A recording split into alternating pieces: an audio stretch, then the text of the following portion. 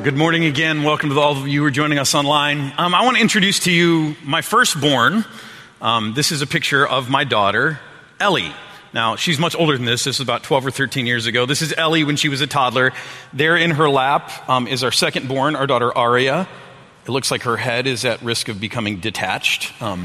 But Ellie was a great big sister to her. What you can see, she's a cute kid, but what you can't see from this picture of Ellie at this age is something that Jocelyn and I, my wife and I, swear to be true. That is that Ellie at this age had the power to read our minds. Now, I know it sounds crazy, but it seemed to be true, especially with Jocelyn. We would experience moments like this. We'd be sitting on the floor, and Ellie'd be playing, just doing her toddler thing, playing, and we'd be near her, but not necessarily playing with her. And Jocelyn would get a text, and it'd be from her sister, who lives in Oregon, and she wouldn't say anything about it. She'd just be looking through it, and Ellie just would look up from playing and go, "Mom, when are we going to see Aunt Jenny again?" And we'd be like, "What's with this kid? Like, how does she know?" And she would do stuff like that all the time. Now, maybe that sounds a little crazy to you, or maybe it's just science. The brain is a electrical thing, and maybe the wiring was similar between her brain and her mom's brain. Or there's been increased stuff about mind reading. It's actually called mentalism, that says that it's not this mystical pseudoscience, seances, spiritual stuff, that it's actually just scientific stuff. Darren Brown, he's a Brit. I don't know if he's watching the royal wedding or not, but he's a performer. He's a mind reader, kind of magician guy. He is adamant about, hey, all of this stuff is just natural stuff. It's just natural skills. Memory techniques, that's all that this stuff is. Or it's being able to really be attuned to people's subtle nonverbal cues. Or it's the power of suggestion, hypnosis, hypnotic suggestion, or subliminal messaging. You know that stuff. The same reason that some of you can hear an audio clip that clearly says Yanny, and you think it says Laurel, just because someone told you. Hypnotic suggestion, that's what that is. And so he says, there's no magic to this stuff. It's not spooky, weirdo, mystical stuff. It's just simple science. And so maybe that was it for Ellie. Maybe she just could read her environment or read her parents really, really well, or maybe she had some other gift. What I can say for sure is if she got the gift of mind reading, she didn't get it from me, because I'm no mind reader. And yet this is what we want out of people in our relationships, if we're honest. We want them to be able to read our minds. We want them to be able to know what matters to us, what's important to us. We want them to be able to know what we want, what we need from them, our deepest desires, our deepest longings. We want them to be able to know that stuff without ever having to tell them, without ever having to say a word. We expect that they should just know.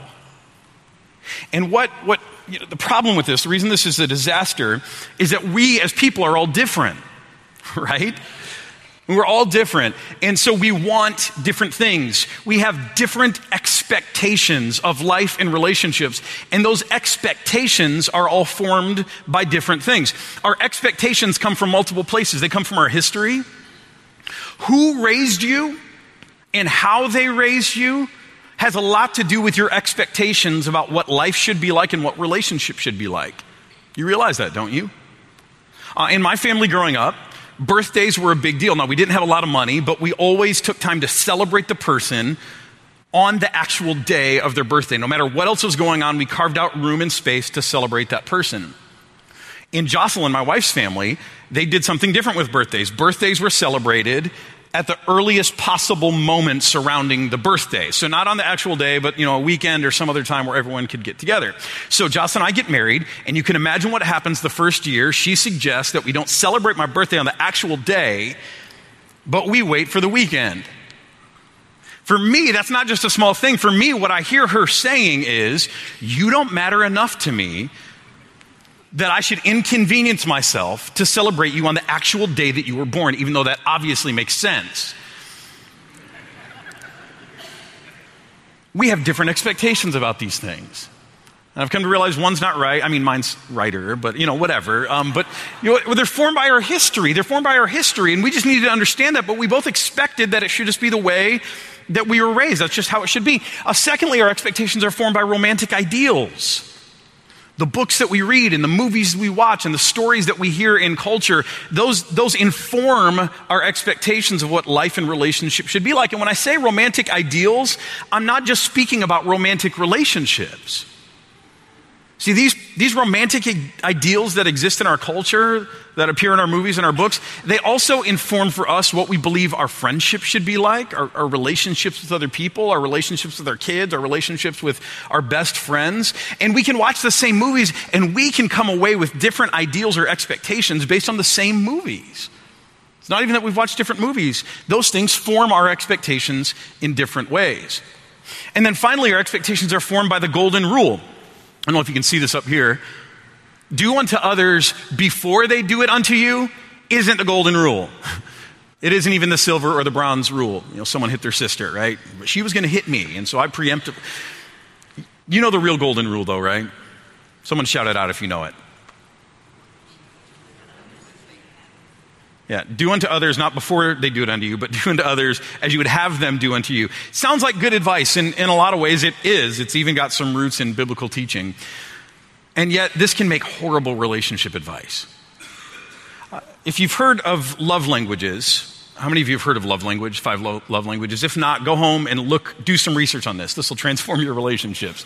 There are 5 different ways that we communicate love or receive love, 5 different modes, and we all have a preferred form. For me, mine is right over here. It's words of affirmation. And so for me, if you want to fill my tank, if you want to give me fuel for life, if you want to make me feel good about everything, just say something substantive and kind to me, and that'll keep me going. That makes me feel incredibly loved. That's how I receive love. That's how I prefer to express love. But if I just do unto others as I would have them do unto me, and I only express love to people in my life by writing them notes, I'm going to have a lot of people in my life who feel unloved. They're going to say, enough with the note writing. Can you give me a gift card? Because that would be more meaningful to me. And what happens in our relationships is if my wife just does her preferred love language to me, I end up never feeling love. And her expectation is, this is how you show love. And my expectation is like, no, this is how you show love. And so even when we're trying to follow the golden rule, we're doing unto others as we would have them do unto us. And that sounds so high-minded. We may be missing each other. We may be failing to fulfill the expectations the other person has. So if you look at this list again of these 3 things, what our expectations are formed by, our history, our romantic ideals, the golden rule. What we begin to see is that our expectations, they are so deeply held inside of us. They are so firmly rooted, buried deep within us. They are so strong within us.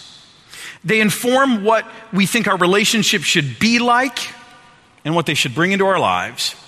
And because they're just so deeply rooted and we don't even necessarily know that they're there or that they come from, we make an assumption that because they're so dear to us, they should just be obvious to everyone else, especially the people who love us. And then when they can't read our minds, that's when our relationships get into trouble. That's when our relationships get sick. See, here's the challenge for us today. Here's the challenge. It is your responsibility to uncover your expectations. It's not someone else's responsibility who loves you or cares about you to uncover your expectations. They can't possibly do it. The reality is that you have expectations that you have for people, for your relationships, that you aren't even aware of, and yet you expect them all the same. And it's your responsibility to uncover those expectations, to understand what it is that you truly expect. And not only that, it's your responsibility to ask others to meet them. It's your responsibility to ask. And if you can't do this, then here's what's going to happen in your life. Your boss will never appreciate you enough. And your parents will always miss the mark. And your friends will never be loyal enough or kind enough or whatever enough. And romantic relationships, forget it. You'll never have any that make the cut because you'll be expecting people in your life to be able to read your mind, and most of us don't have that gift. And if you're not sure about this, if this is true or not, if you're kind of struggling with this, like, really, is it my responsibility? I feel like other people in my life should do this. Let me just blow your mind for a minute. This thing, it's your responsibility to uncover your own expectations and to ask others to meet them. This is even true in your relationship with God. In your relationship with the Almighty God, it is your responsibility to uncover your expectations and to ask God to meet them. And if that sounds kind of crazy to you, just look at James chapter 4 with me. In the room, page 1218. James says, "What causes fights and quarrels among you?" It's a good question, right? But there are a lot of these in our relationships. He says, "Don't they come from your desires that battle within you?" This is so insightful, that what goes on in our relationships, the fights and quarrels that we experience, they are a result of all of these desires that war within each of us. And some of those desires are sinful and unhealthy. And some of those desires are just unclear or unexpressed. And yet James says the reality of those desires that are battling inside of each of us is that it causes strain and fights in our relationships. He goes on. He says, "You desire, but you do not have, so you kill." Now, this may be a little strong, but we find other ways to do harm to people in our lives when they disappoint us. He says, "You covet, but you cannot get what you want, so you quarrel and fight." That's so true, right? I mean, you have deep coveting. You have a deep desire for something. Maybe it's a material thing. Or maybe it's a deep desire for someone to do something, to treat you in some certain way, to provide something you want or need for you. And it's such a deep desire. And again, they can't read your mind and they don't know it. So you end up frustrated and it causes quarreling and fighting in your relationship. And then he goes on and he says this, and he turns this on our relationship with God. And here's what he says. He says, "You do not have because you do not ask God." Now, some of you have heard this before, but it is truly mind-blowing to me that the living God, who is a certified mind reader, by the way, the scriptures attest that he knows your needs before you speak one of them, that he searches the heart, he knows your mind, he knows your thoughts, he understands you better than you understand yourself, that the living God, who is a certified mind reader, says, "Hey, if you want your needs met, if that's important to you, then you've got to ask." James says it's your responsibility, even in your relationship with God, to uncover your expectations, your desires, and to ask God to meet them. Now, that sounds easy enough, but I don't know about you. This is definitely true for me. Asking for things is the hardest thing in the world. And again, I may be unique in this, but I don't think I'm completely unique. I think this is something we all struggle with, especially when it comes to our deepest longings, our deepest desires or insecurities or fears or expectations. And so here's me. For a long time, again, I'll just share me. Maybe you're different, but I think there's some similarity in all of us. For a long time, I kind of thought of myself as a guy who just didn't want or need much. I prided myself on the fact that I was low maintenance. Any other low maintenance people in the room? It's like 3 of us. The rest of you are high maintenance, I guess. I pride myself on, I'm low maintenance. I don't need much. I don't want much. I mean, my wife can tell you that. Like, that's just how I saw myself. And a part of that is true. And a part of that is a defense mechanism. Because I don't like to have to ask. The reason I think I don't want much or need much, and I tell that to myself and I tell that to people, is because asking terrifies me. The idea of putting out what I need most, the deepest longings of my soul, I have a deep fear that if I do that, I'll get shut down. Or that if I ask for what I deeply need, the other person will laugh at me. Or say, "So what?" Or "What's the matter with you?" Or they'll help make me feel dumb or weird or selfish in some way. And so you know what I've learned to do? I've learned that deprivation is better than humiliation. And I've gotten used to depriving myself sometimes, not just of, not high maintenance, low maintenance, but things that I truly long for, things that I need, things that are legitimate and healthy and right. I know it's crazy. I'm in therapy. Don't pity me. And I'm certainly not asking for help here. For others, you may not do what I do, but for others, here's what I've observed. That some of you, instead, you make friends with resentment. I don't know if that sounds like any of you here, but you resign yourself to being chronically disappointed in your relationships, just knowing that no one is everyone's going to fulfill you the way that you want.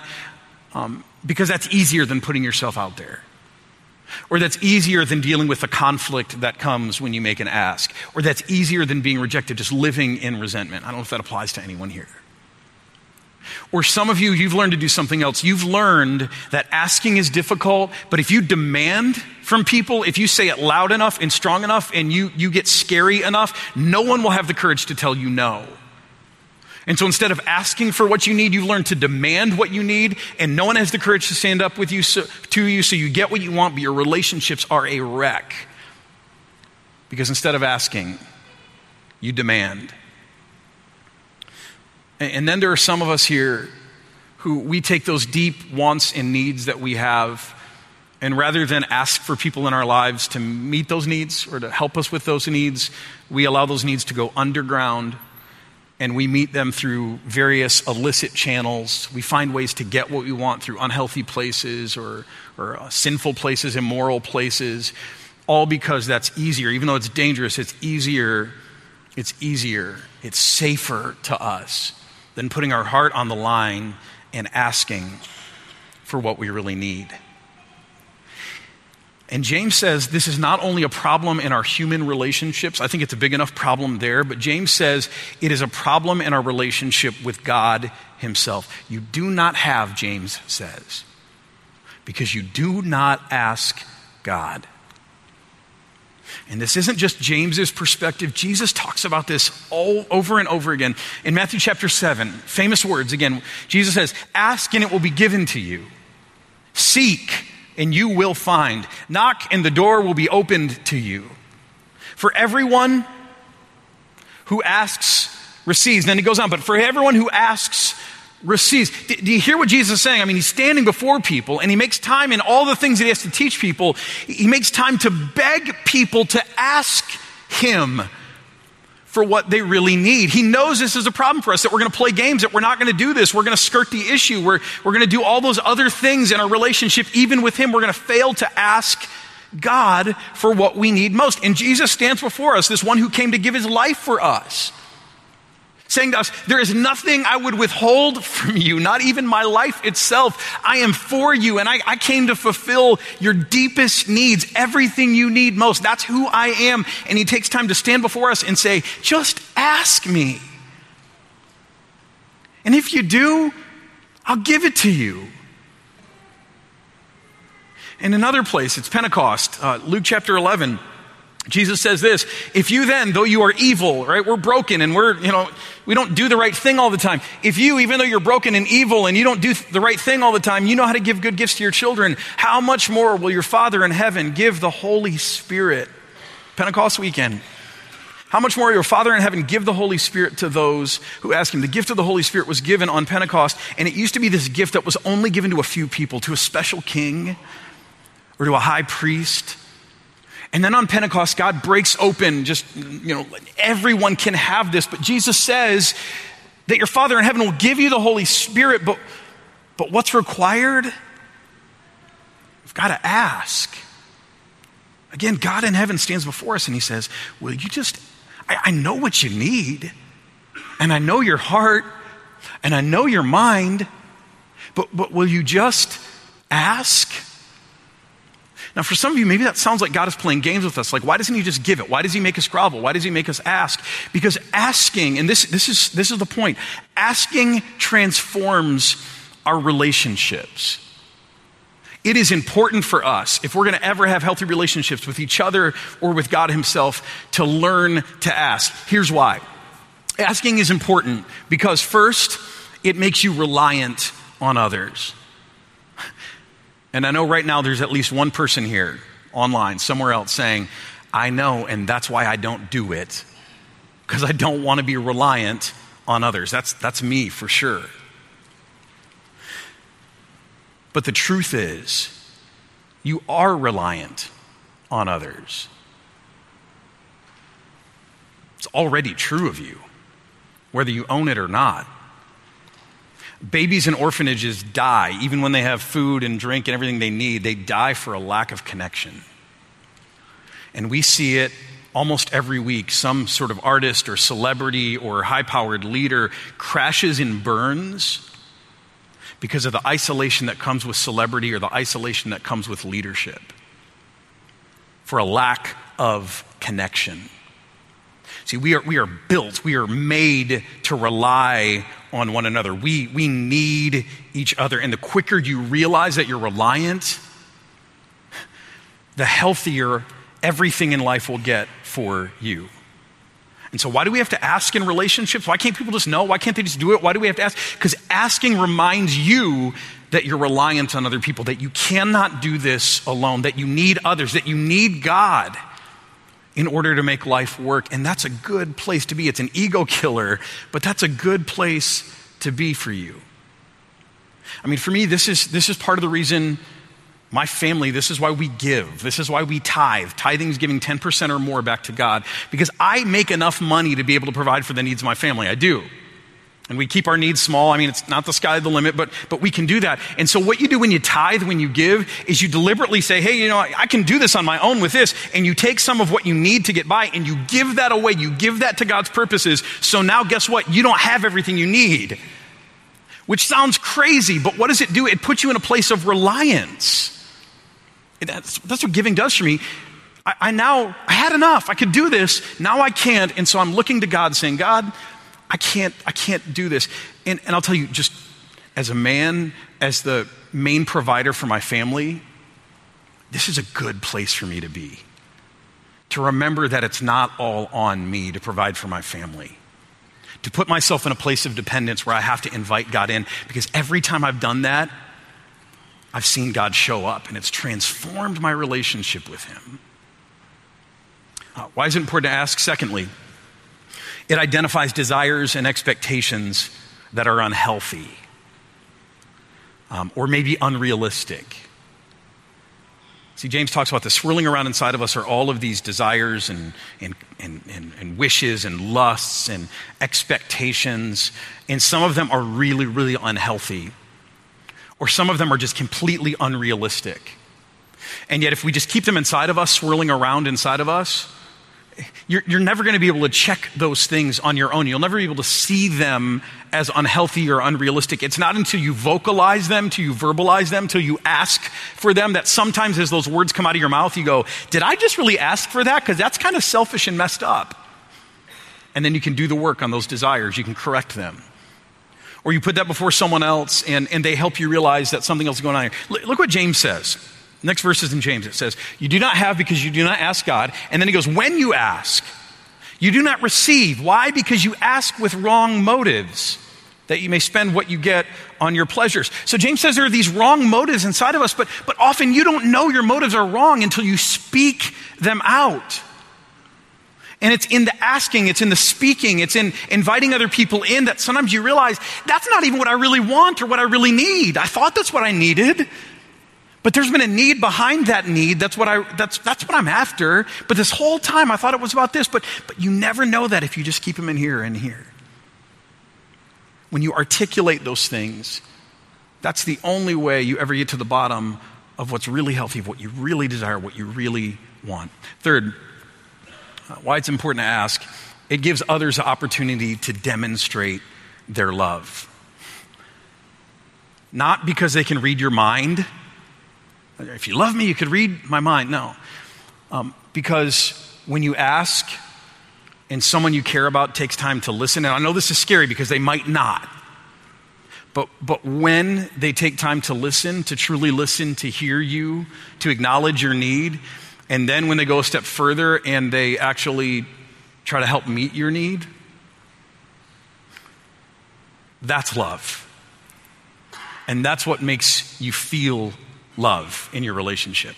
Over the last year and a half, my wife Jocelyn, both of her grandparents passed away within just a few months of each other, actually.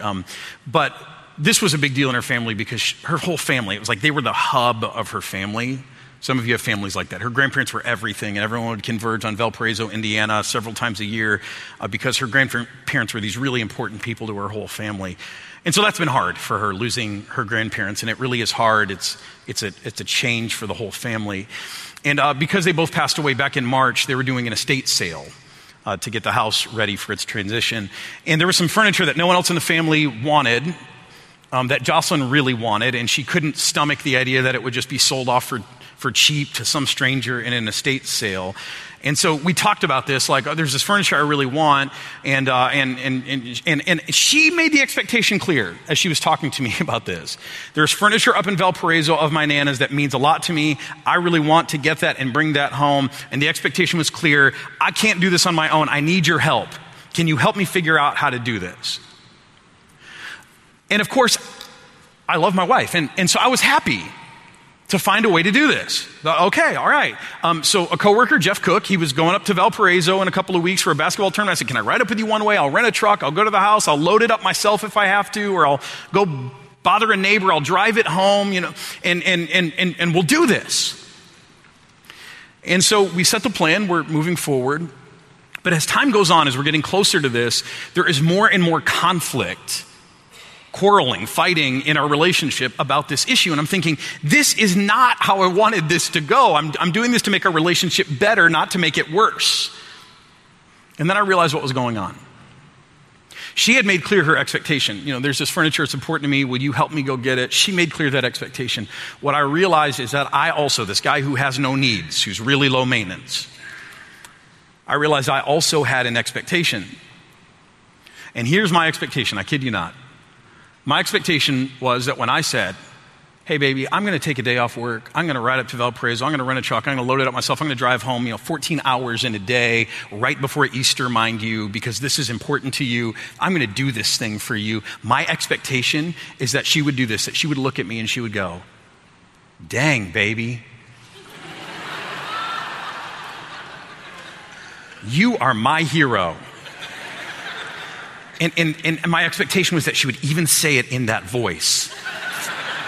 She doesn't talk like that, but that was my expectation, that she would say, no one could ever love me the way you do. No one could ever treat me the way you do. You love me better than anyone else in the whole world. I'm the luckiest woman in the world. That was my expectation. And when she didn't say that to me, I figured, well, I just got to start dropping hints. And so I started talking about how inconvenient this was, how heroic my action was, right? How busy I am, how tired I am, how much money this is going to cost, how much time. You guys are smarter than me. You laughed. I thought it would work. Because I don't want to ask, but so I'll drop these hints. And instead, of course, she starts feeling defensive and guilty, and then I feel unappreciated, and it goes in this whole nasty spiral. And so finally, I was frustrated. I was mad. I'm like, this is not how this is supposed to be. What's wrong with this woman? And I realized what was wrong. I hadn't yet asked for what I needed. What I was expecting, I had not uncovered that. I had not articulated it. So we were in the middle of a quarrel, a fight about this whole thing. And finally I realized, this is not what I wanted out of this. And so I stopped and I said, Jocelyn, I knew what I had to do. I said, Jocelyn, I want to do this for you. I know this matters to you. I really want to do this for you. But here's what I was hoping from you. This is what I want from you. This is what I need from you. I need you to look at me and say, dang, baby. No one loves me the way you do. You're my hero. Like all that stuff, right? And I just had, and again, I had to say that. I'm not lying. And as I said it, I felt so stupid. Like, why do I need that? Why do I need that? And yet, as I said that, I realized, no, that's what I need. For a moment, I just need to feel like I'm this woman's hero and that she understands and appreciates that this is a sacrifice and I'm doing it because I love her and that she feels honored for this thing that I'm doing for her. That's what I needed from her. And so I put it out there. I made the ask. And you know what? After hearing me say that, in her own way, she didn't use the voice, but she told me all that. And you know what happened? Instead of living as the martyr, which I had been living, I got to play a more important role. I got to be the hero. And she, instead of feeling guilty, got to feel grateful. And we both felt loved. See, there's no guarantee that will happen when you ask. Someone can shut you down. They can say, I don't have time for that. They can laugh at in your face. They can say, you're foolish. Why should you need that? They can shame you for it. That's all true, and that's why asking is so hard. But there are moments when you have the courage to ask, when you put it out there, when you express your expectation, that you're giving someone the opportunity to love you. See, our God, He is a good Father. And he's good in spite of your asking for it. The Bible says that he makes the rain fall on the just and the unjust alike. He's kind to all without their asking, without their worthiness. That's who he is. But let me tell you what happens when you stop expecting from God and instead you start asking. It becomes a relationship changer in this whole thing with you and God. See, when you stand before God and when you acknowledge your need, when you acknowledge that you're reliant on him, that you can't do it on your own, and when you express those things and allow his Spirit to work on you to sort out what motives are unhealthy, what are healthy, which ones are valid, which ones aren't, to get the need behind the need. And then when you do that, and I'm speaking from experience here, when you do that before God, and you have those moments in life, and it doesn't happen this way all the time, but you have those moments in life when you realize, when you see that he hears you, that he's mindful of you, and that instead of shaming you for being in need, he welcomes that need. And when you have those moments where you see, because you ask, when you see God meet a need in your life, those are the moments when you realize how deeply loved you really are by our amazing God. See, why do you need to ask? Because it'll transform your relationship with God. Why do you need to ask? Because it'll transform your relationships with people. I think there's no other way on earth to feel deeply loved other than taking the risk. So on this Pentecost weekend, on this day where God gives his Spirit to everybody, we're going to take a moment and we're going to go before our Father in heaven, and we are going to ask, and not just presume that it's ours, but we are going to ask for the Holy Spirit, which I believe is the thing that we all need most. So pray with me. Father in heaven, thank you for being okay with our neediness. Thank you for never shaming us when we come to you. Thank you for, even when we're so wrong, even when our hearts are all twisted up and we're asking for the wrong things, thank you for being so tender with us. Thank you for helping us sort out what it is that we really need and changing our hearts so that we begin to understand what it is that life is truly about and what it is that we truly are longing for when we're all messed up and twisted up about those things. And so, Father, today, we just want to make ourselves reliant on you. And we want to ask for what you tell us to ask for. We want to ask for your Holy Spirit. Father, I know that of all the things that you could give us, that's the thing that matters most. And so, Father, I pray for me that you'd fill me with your Spirit. And I pray that every person in this room, that you'd fill us with your Spirit, that we would know, everyone online, that you'd fill them right now with your Holy Spirit, and that we would know how deeply loved we are by you, that we would understand with new perspective the enormity of the sacrifice that Jesus paid for us and the love that went into that. Father, that we would have your Spirit meet us in our deepest needs, that your Spirit would begin to quench our thirst, those deep soul thirsts that we have, and that your Spirit would meet our needs, those needs that we just keep longing for, and we find fulfillment in some healthy and some destructive ways. Father, give us your Spirit. Meet us in our needs, our deepest needs, and show us how deeply loved we are. We pray this in the name of Jesus. Amen.